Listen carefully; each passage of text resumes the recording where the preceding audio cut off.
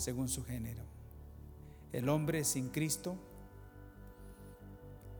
siempre ha sido, siempre será hombre y siempre será humano. Y humanamente es conocido como que es malo. Cuando uno falla y se equivoca y está le dicen, ¿por qué lo hiciste? Es que no sabías que era humano. Así que ¿cómo será el humano? ¿Cómo será esa parte humana? ¿Será buena o será mala?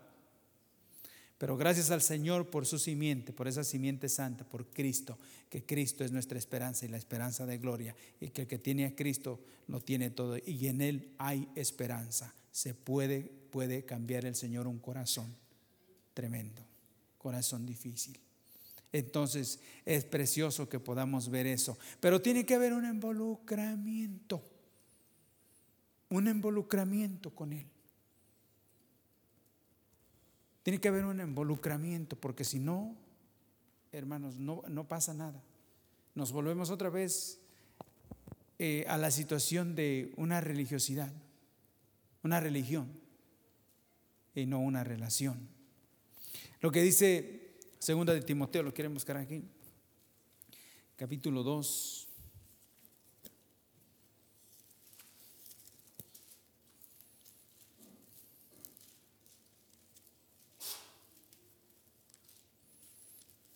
Capítulo 2,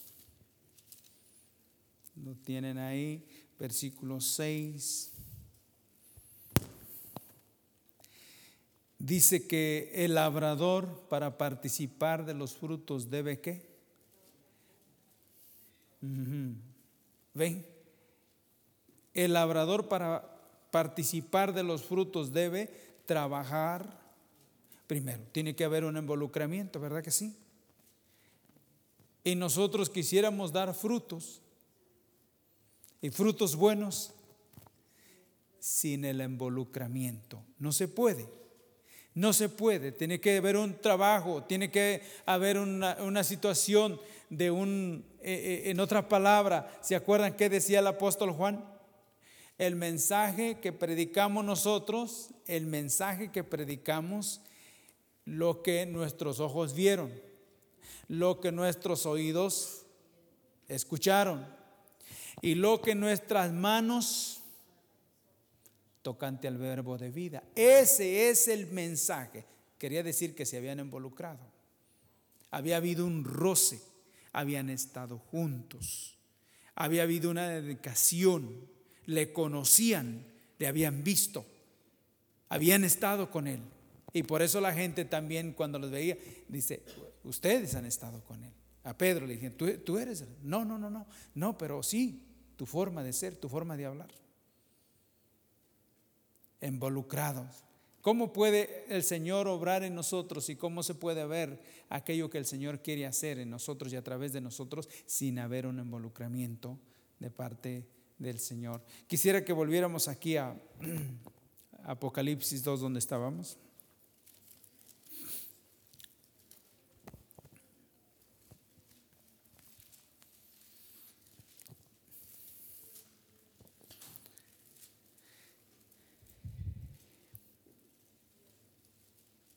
Hermanos, la iglesia, el pueblo de Dios,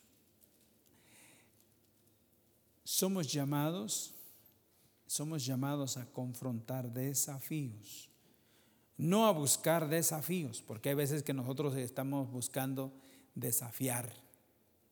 No, pero sí a confrontar desafíos. En otra palabra, hay veces que las cosas que el Señor nos dice a nosotros no nos parece como que estuviera, como quien dice, a nuestro alcance, ¿verdad? Como que estuviera a nuestro alcance. Pero si el Señor dice que demos el paso, que Él va a hacer lo que Él ha prometido hacer, entonces a nosotros nos toca no solamente dar el paso, creyendo que el Señor va a actuar, va a obrar. Y ese es un desafío para nosotros. Somos llamados a ser confrontados a ciertos desafíos. Porque el pasivismo, la situación de no hacer nada, es un peligro, realmente es un peligro para cada cristiano, para cada hijo de Dios. que no haya desafíos en nuestro andar con el Señor, que no haya desafíos, es peligroso, porque nos acostumbramos a las rutinas, a una situación rutinaria. Siempre me acuerdo de las personas que trabajan en una fábrica, ¿verdad? Una fábrica. Muchos de ellos hacen una sola cosa todos los días. Recuerdo que alguien que trabajó en la planta de destazar el pollo, creo que los pollos iban en una banda, y a cierta persona le tocaba solamente cortar una cierta porción del pollo, pero rapidito. ¡Piu! Y pasaba eso, cortaba eso y seguía, y el que seguía tenía que cortar la otra porción, y el que seguía tenía que cortar la otra porción, pero todo el día era la misma porción.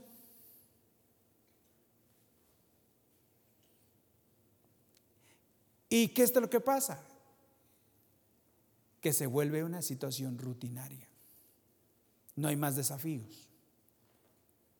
No es como el que trabaja al destajo, el que trabaja por lo que haga. El día que sabe que el día que le cale la pereza y ese día no quiere hacer mucho, ese día no va a ganar casi nada.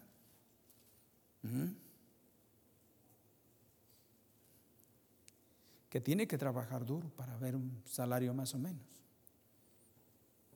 Y ese cada día enfrenta desafíos. Cada día desafía. En el andar con el Señor de la misma manera. Él no quiere que seamos rutinarios. Él quiere que cada día nosotros tengamos nuestra propia experiencia con Él. En esa cosa que el Señor nos dice, de qué manera, cómo tenemos que manejar el tiempo, qué hacer hoy, qué hacer mañana, qué es lo que, pero y para todo ello no lo puede hacer con el pie cruzado. Tiene que realmente poner su parte también. Y de esa manera es que el Señor quiere que nosotros vivamos esa vida delante de Él, dirigiéndonos Él, sabiendo que Él es el que nos da la fortaleza. Y aquí vemos esta iglesia que está, el Señor la alaba por lo que, de qué manera está haciendo las cosas. Pero el versículo 20, algo que estamos viendo, y es lo que íbamos a ver, la mixtura. Pero, esa palabra, pero, quiere decir mucho, ¿verdad? Haz de cuenta que usted y yo somos muy amigos. Vamos a decir que sí lo somos. Somos muy amigos y empezamos a compartir y todo. Y empezamos a platicar las cosas. Y de repente usted me empieza a decir algo que no estoy de acuerdo. ¿Y qué palabra creen que voy a usar para detenerlo? Sí, pero. ¿Han escuchado eso? Sí, pero. Cuando ya se escucha el pero, es que ya no hubo un acuerdo, ya hay un desacuerdo. Ya no hubo un acuerdo, ya un desacuerdo. Y aquí el Señor dice: pero tengo unas pocas cosas contra ti, y es que toleras. Dice que toleras, dice que toleras que esa mujer Jezabel, que se dice profetiza, enseñe y seduzca a mis siervos a fornicar y a comer cosas sacrificadas a los ídolos. La pregunta es aquí, cuando habla de una mujer, esa que define el Señor, ¿quién es? Y con la misma dice su nombre, esa, y luego dice su nombre. ¿Han escuchado eso cuando dicen ese y se llama así? Para que no quede en duda. Y la otra situación es que vemos aquí una cosa que cuando habla de Jezabel, literalmente, simbólicamente, ¿de qué se trata? ¿Cómo se trata esa situación en este caso con esta iglesia. Habían pasado muchos años que Jezabel había ¿qué? Había muerto. Pero el Señor dice que aquí estaba enseñando que se dice ser ¿qué? Profetiza. Se dice ser profetiza. ¿Quién era esa Jezabel? ¿Quién era esa? ¿Y cuántos años habían pasado? ¿Cuánto tiempo realmente había pasado? Esa misma mujer había muerto, pero su espíritu, ¿cómo estaba influenciando dentro del pueblo de Dios? Por eso aquí es cuidado, hermanos, ¿cómo usted y yo podríamos saber que realmente estamos caminando en el camino adecuado? Que estamos en la perfecta voluntad del Señor. ¿Cómo es que usted y yo podríamos saber? Si este es un andar tan finito, es un hilo tan finito que cuando usted menos acuerde ya se cruzó la línea. ¿Cómo podríamos saber que estamos dentro de la línea? ¿O cómo podremos saber que estamos fuera de la línea? Que hemos cruzado la línea y no nos hemos dado cuenta. Que estamos realmente viviendo una mixtura. Porque eso era lo que pasó con esta mujer Jezabel. Jezabel era descendiente de los sidonios. No era ni del pueblo de Israel. Y esta mujer, Acab, que era el rey, que sí pertenecía al pueblo de Israel, él se casó con esa mujer, pero ella trajo su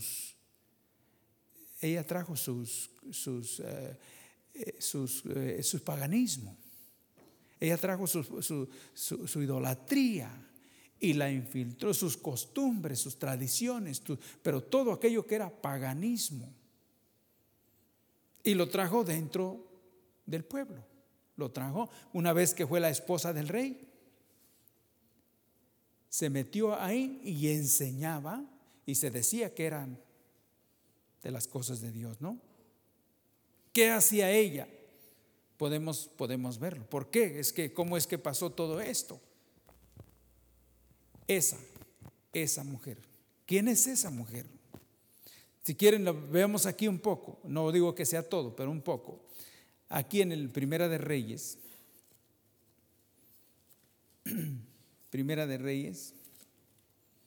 capítulo 16.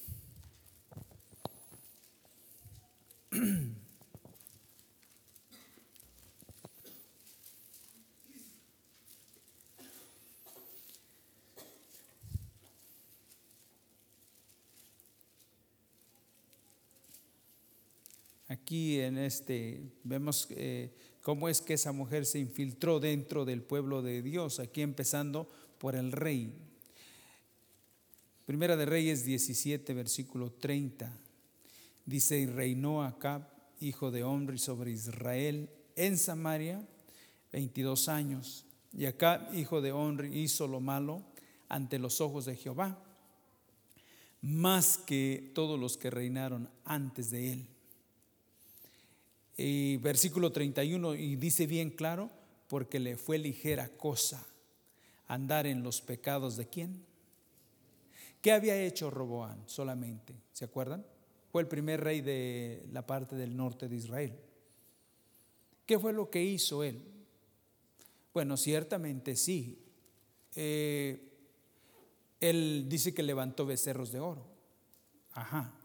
Pero él hizo solamente algo así como levantar otro lugar, construir otro lugar para que el pueblo no subiera a Jerusalén. Y se congregara ahí, mismo en Samaria, en ese lugar, y ahí mismo buscaran de Dios, pero que no subieran a Jerusalén para que no tuvieran contacto con el resto del pueblo, ¿verdad? Entonces, ¿qué hizo Jeroboam? Separó al pueblo de aquello verdadero, de lo verdadero que era del Señor. Eso fue lo que hizo Jeroboam. Y dice que para el rey Acab esto fue muy, no, este no ha hecho nada. Este no ha hecho nada, este no hizo casi nada. Yo voy a enseñar cómo es que realmente se puede hacer algo diferente, le guste a Dios o no le guste. Porque eso es lo que pasa muchas de las veces cuando no queremos escuchar lo que Dios dice. Nosotros queremos hacer y actuar como nosotros queremos, no importando, o sea, no nos importa si a Dios le gusta o no. Le fue ligera cosa y hizo las cosas al grado que dice que provocó a ir a Jehová. Este hombre con su esposa implantaron el paganismo de una manera tremenda, que apartaron a Israel de Dios, al grado que cuando Elías se presenta, ¿se acuerdan? Cuando Elías se presenta y mismo acá reúne al pueblo. Y a mí me gusta eso, cómo es que se encontraba el pueblo. Vean aquí, esto de Primera de Reyes 18, nada más aquí para que veamos cómo se encontraba el pueblo una vez que este hombre ha hecho lo que ha hecho. Versículo 20, a mí me gusta esto porque esto me dice algo a mí. Versículo 20 dice, Primera de Reyes 18, versículo 20 dice: entonces acá convocó a todos los hijos de Israel y reunió a los profetas en el monte Carmelo. Y acercándose Elías a todo el pueblo dijo: ¿hasta cuándo claudicaréis vosotros entre dos pensamientos? Si Jehová es Dios, síguele, y si Baal, iré en pos de él.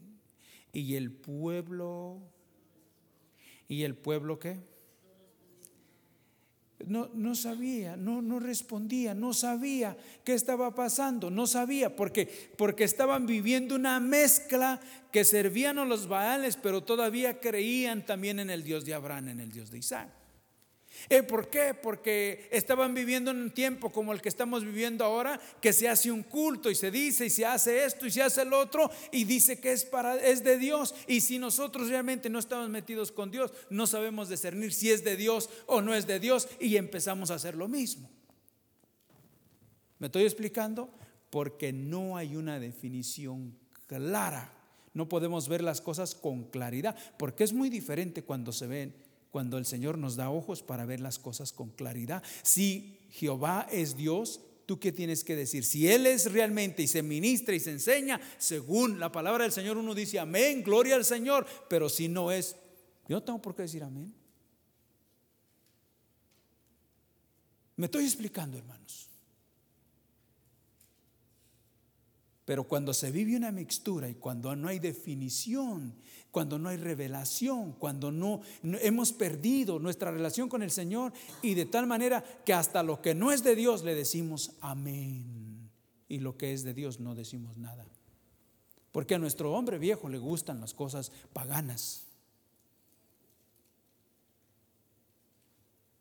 pero a nuestro hombre interior, que es el hombre nuevo, que es Cristo en vosotros, a Él no lo engañamos con eso. A Él nadie lo engaña con eso. Él rechaza toda esa situación. ¿Me estoy explicando? El pueblo le decía: si Jehová es Dios, id en pos. Y si Baal, pues síguele. Pero, ¿y el pueblo qué hacía? No respondía. Bueno, pero que no estamos todos que no somos, que no es lo mismo, que no todo esto es lo mismo. Perdón, yo pensé que era lo mismo.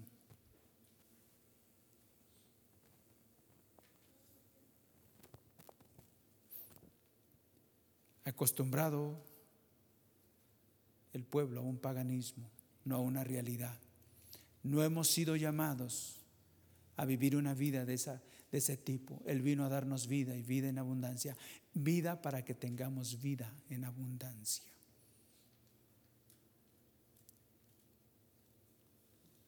Que el momento cuando es el Señor, aunque yo no esté de acuerdo, yo pueda decir amén, así sea, Señor, aunque yo no esté de acuerdo.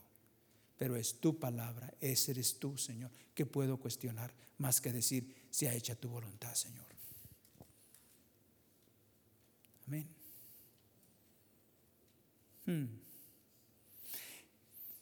Dijo, tengo unas pocas cosas contra ti que toleras. ¿Saben? Toleras. En este tiempo no se puede decir nada. Porque si tú no estás de acuerdo con la mixtura, el que necesitas de Dios eres tú, no ellos. Estoy explicando. Y es una cosa aquí. Dice que era lo que hacía Jezabel. ¿Saben qué era lo que hacía ella? Dice el versículo 13 de este capítulo, dice que ella mataba a los profetas de Dios. Y matar a los profetas no era tanto matar a los hombres. Profetas de Dios quiere decir que traían un mensaje de parte de Dios, quiere decir que traían revelación de parte de Dios, quiere decir que traían el consejo del corazón de Dios. Por eso eran profetas ¿de quién? De Dios. Y matar a uno de esos era ir en contra de Dios mismo, ¿sí o no? ¿Y saben qué hace la mixtura? ¿Saben qué hace el paganismo? ¿Y saben qué hace todo eso? Es eliminar la verdad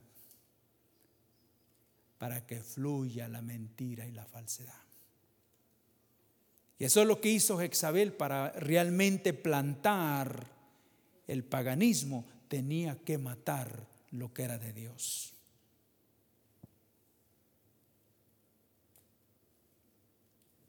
Hermanos, si nosotros no estamos dependiendo del Señor y no estamos diciéndole, Señor, por favor, mete tu mano de poder, que yo realmente esté a tu lado, de tu lado, a favor tuyo, porque puede estar en contra de ti y no me doy cuenta.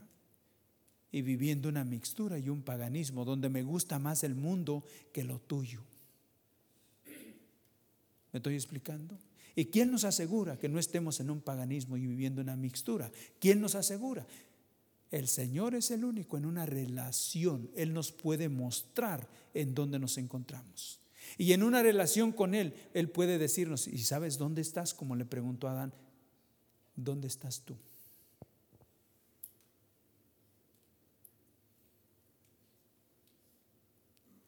Tú que toleras, porque ya hay alguien que se para por la verdad, hay que matarlo.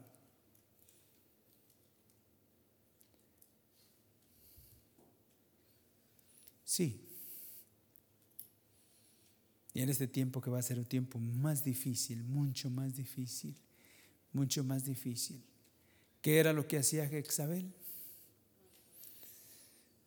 Cuando, el versículo 13, cuando Jezabel mataba a los profetas de Jehová. Eso era lo que ella hacía. Y trajo paganismo dentro del pueblo. Y el pueblo vivió una mixtura. De tal manera que ese pueblo estaba bien extraviado en ese tiempo. Y si fuéramos honestos, estamos viviendo una época bien difícil, ¿sí o no? Donde peligra, y si nos descuidamos, bien extraviados.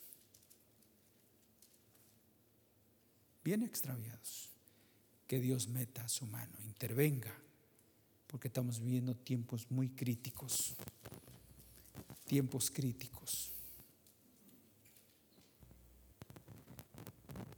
Matando a aquellos que se ponen por la verdad. Elías fue uno y fue perseguido, ¿sí o no?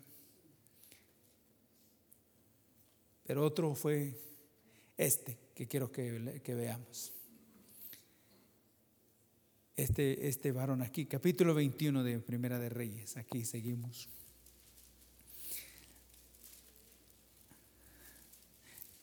Ya más o menos saben quién fue, ¿verdad?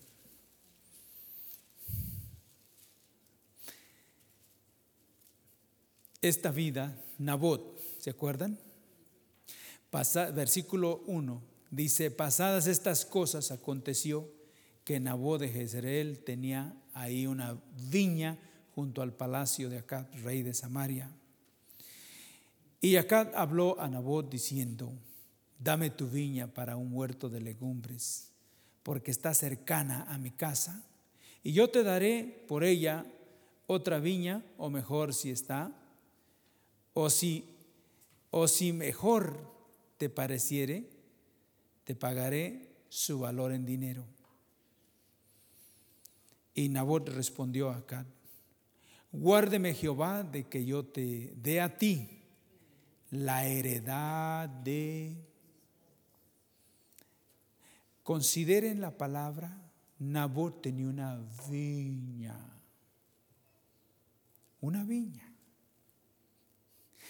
Y Acab, que era el rey y que era el que le había parecido poca cosa lo que Jeroboam había traído al pueblo, ligera, poca cosa. Ahora se encuentra con un tal Nabot. Y este Nabot tenía una viña y era heredad de sus padres. Y Acab la quiere. Él la quiere. Ahora, no, esa viña no es cualquier viña. Esa viña no es cualquier viña. Esa viña es la que dijo: yo soy la vid verdadera, mi padre es. Mi padre es el labrador. Yo soy la vid verdadera, mi padre es el labrador. La viña que Nabot tenía era herencia de sus padres, patriarcas: Abraham, Jacob, Isaac, Moisés, aquel que había hablado palabras de vida. Nabot había sido una vida enseñada, y que lo que había recibido como herencia, él decía: esta no es para paganismo, esta no es para el rey Acab, no. Guárdeme Jehová, guárdeme Jehová.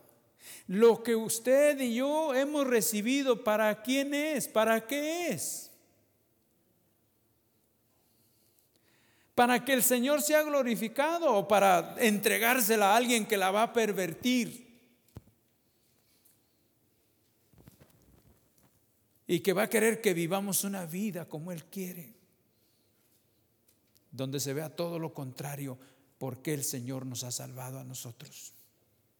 Dice la palabra del Señor que nosotros somos hijos de Dios, que somos herederos y coherederos con Cristo.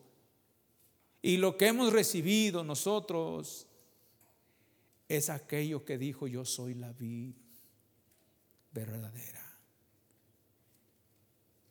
Y esa no es para usarla mal. Eso es para tomarla, para que el Padre sea glorificado. Así alumbre vuestra luz delante de los hombres y vean tus buenas obras y glorifiquen a vuestro Padre que está en los cielos. Amén. ¿Y cómo decía? ¿Y cómo podía realmente vivir de esa manera Nabot? Solamente clamando al Señor y diciendo: guárdeme Jehová. ¿Quién nos puede guardar a nosotros? ¿Quién puede obrar en nosotros? Si esa es nuestra actitud y esa es nuestra relación, guárdeme Jehová, el Señor, le aseguro que el Señor nos va a guardar. Él nos va a guardar. Él nos va a guardar. ¿Lo creen, hermanos?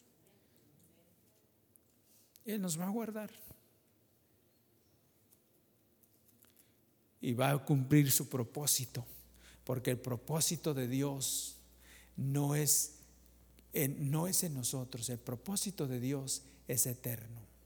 Su propósito es eterno y es en Cristo Jesús. Desde el día que el Señor intervino para salvarnos y perdonar nuestros pecados, Él nos salvó con propósito. y ese propósito es eterno y es en Cristo Jesús. Hermanos, ¿quiénes somos? En Cristo Jesús somos hijos de Dios. Pero fuera de Él, ¿quiénes somos?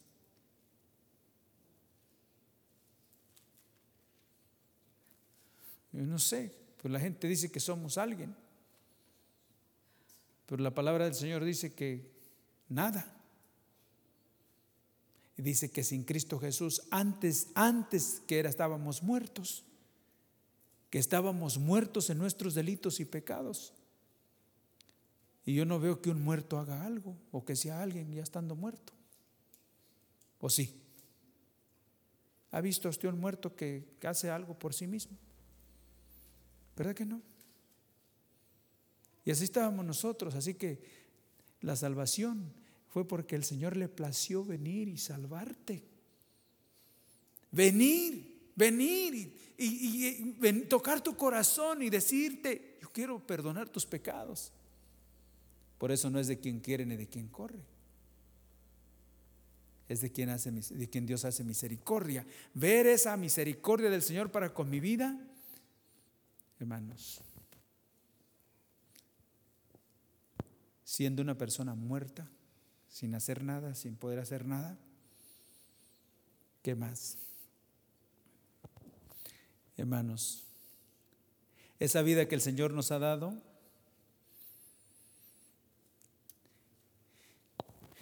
¿es para el presente o es eterna? Porque noten la diferencia de un huerto de legumbres a una viña. El huerto de legumbres no termina ni el verano, ¿verdad que sí? ¿Sí o no? Ni el verano, cuando ya se terminó, presente, es temporal. Pero la viña es diferente, muy diferente, hermanos. Se trata de una vida eterna. Él vino a darnos vida y vida eterna. Amén. Y aquí vemos esto. Otra cosa de la mixtura que podemos ver aquí es esto. Ya casi estoy terminando, ¿ok? Versículo 4: vino Acab a su casa triste y enojado por la palabra que Nabot de Jezreel le había respondido diciendo: no te daré la heredad de mis padres. Y se acostó en su cama y volvió su rostro y no comió. Vino a él su mujer Jezabel y le dijo: ¿por qué está tan decaído tu espíritu y no comes? Él respondió: porque hablé con Nabot de Jezreel y le dije que me diera su viña por dinero, o que si más quería le daría otra viña por ella. Y él respondió: yo no te daré mi viña. Esas fueron las palabras que respondió Nabot. ¿O qué dijo?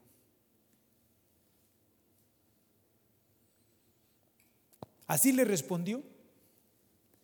No, le dijo: guárdeme Jehová de que yo te dé mi viña, heredad de quién, de mis padres.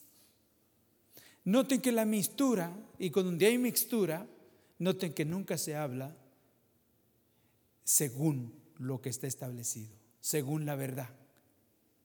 Noten que siempre se le inventa y se trata de decir una cosa por otra. Y de esa manera se detecta cuando es verdad a cuando es mentira. El enemigo siempre trata de cambiar, de torcer, de cambiar la versión. Es muy sutil en eso. Le dice mitad de verdad, pero la otra mitad es mentira. Le dice mitad de Biblia, pero la otra mitad es inventada. mistura. Y es importante que nosotros podamos ver eso. Sin embargo, veamos lo que hizo esta mujer. Hizo algo tremendo. Se inventó algo tremendo. Dio cartas a los ancianos y a los principales de su ciudad. Y dice el versículo 13: y vinieron entonces los hombres, aquellos hombres que dice que dijo buscar hombres perversos que digan mentira. Dice hombres perversos, y se sentaron delante de él. Y aquellos hombres perversos atestiguaron contra Nabot delante del pueblo diciendo: Nabot ha blasfemado a Dios y al rey. Y lo llevaron fuera de la ciudad y lo apedrearon. ¿Y qué sucedió?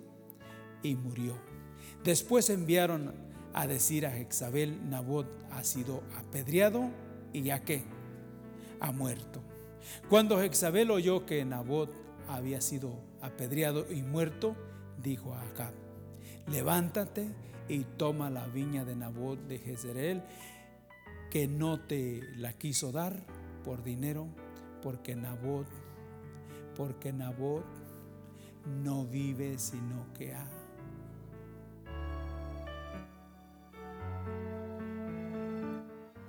Noten eso.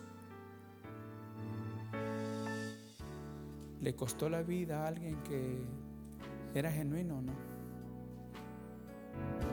¿Le costó la vida o no? No vive, ha muerto. Pero dice que el que pierda su vida por causa de él, dice que la va a ganar. Amén. Amén. Y el que gane su vida la va a perder. Usted y yo tenemos que decidir pararnos por quién. Ciertamente va a haber desafíos y va a haber cosas, pero ¿por quién está? ¿Se acuerdan cuando el pueblo había pecado, que Moisés le dice: ¿quién está por Jehová? Póntese conmigo. ¿Sí? A Nabot, por mantener aquello que era santo, aquello que era verdad, que era genuino, le costó la vida.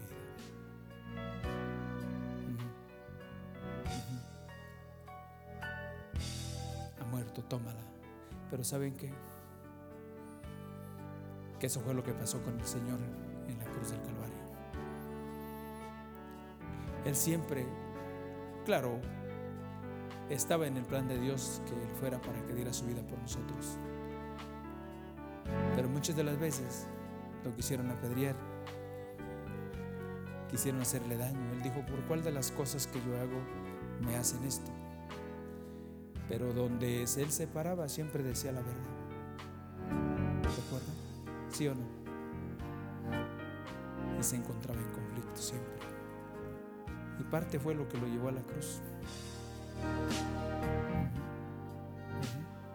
El pueblo viviendo una mixtura, viviendo un paganismo. Por eso dijo: Jerusalén, Jerusalén, tú que matas. No era Jezabel, pero sí era su espíritu. Amén. Ojalá que nosotros podamos estar de parte del Señor. Amén. Sí. Y que aunque sabemos que no es fácil. Gracias por escuchar nuestra grabación de Pacto de Gracias, Campos, Arkansas. Para más información, visítanos en nuestras páginas web pactodegracia.org.mx y facebook.com/Pacto de Gracia Warren.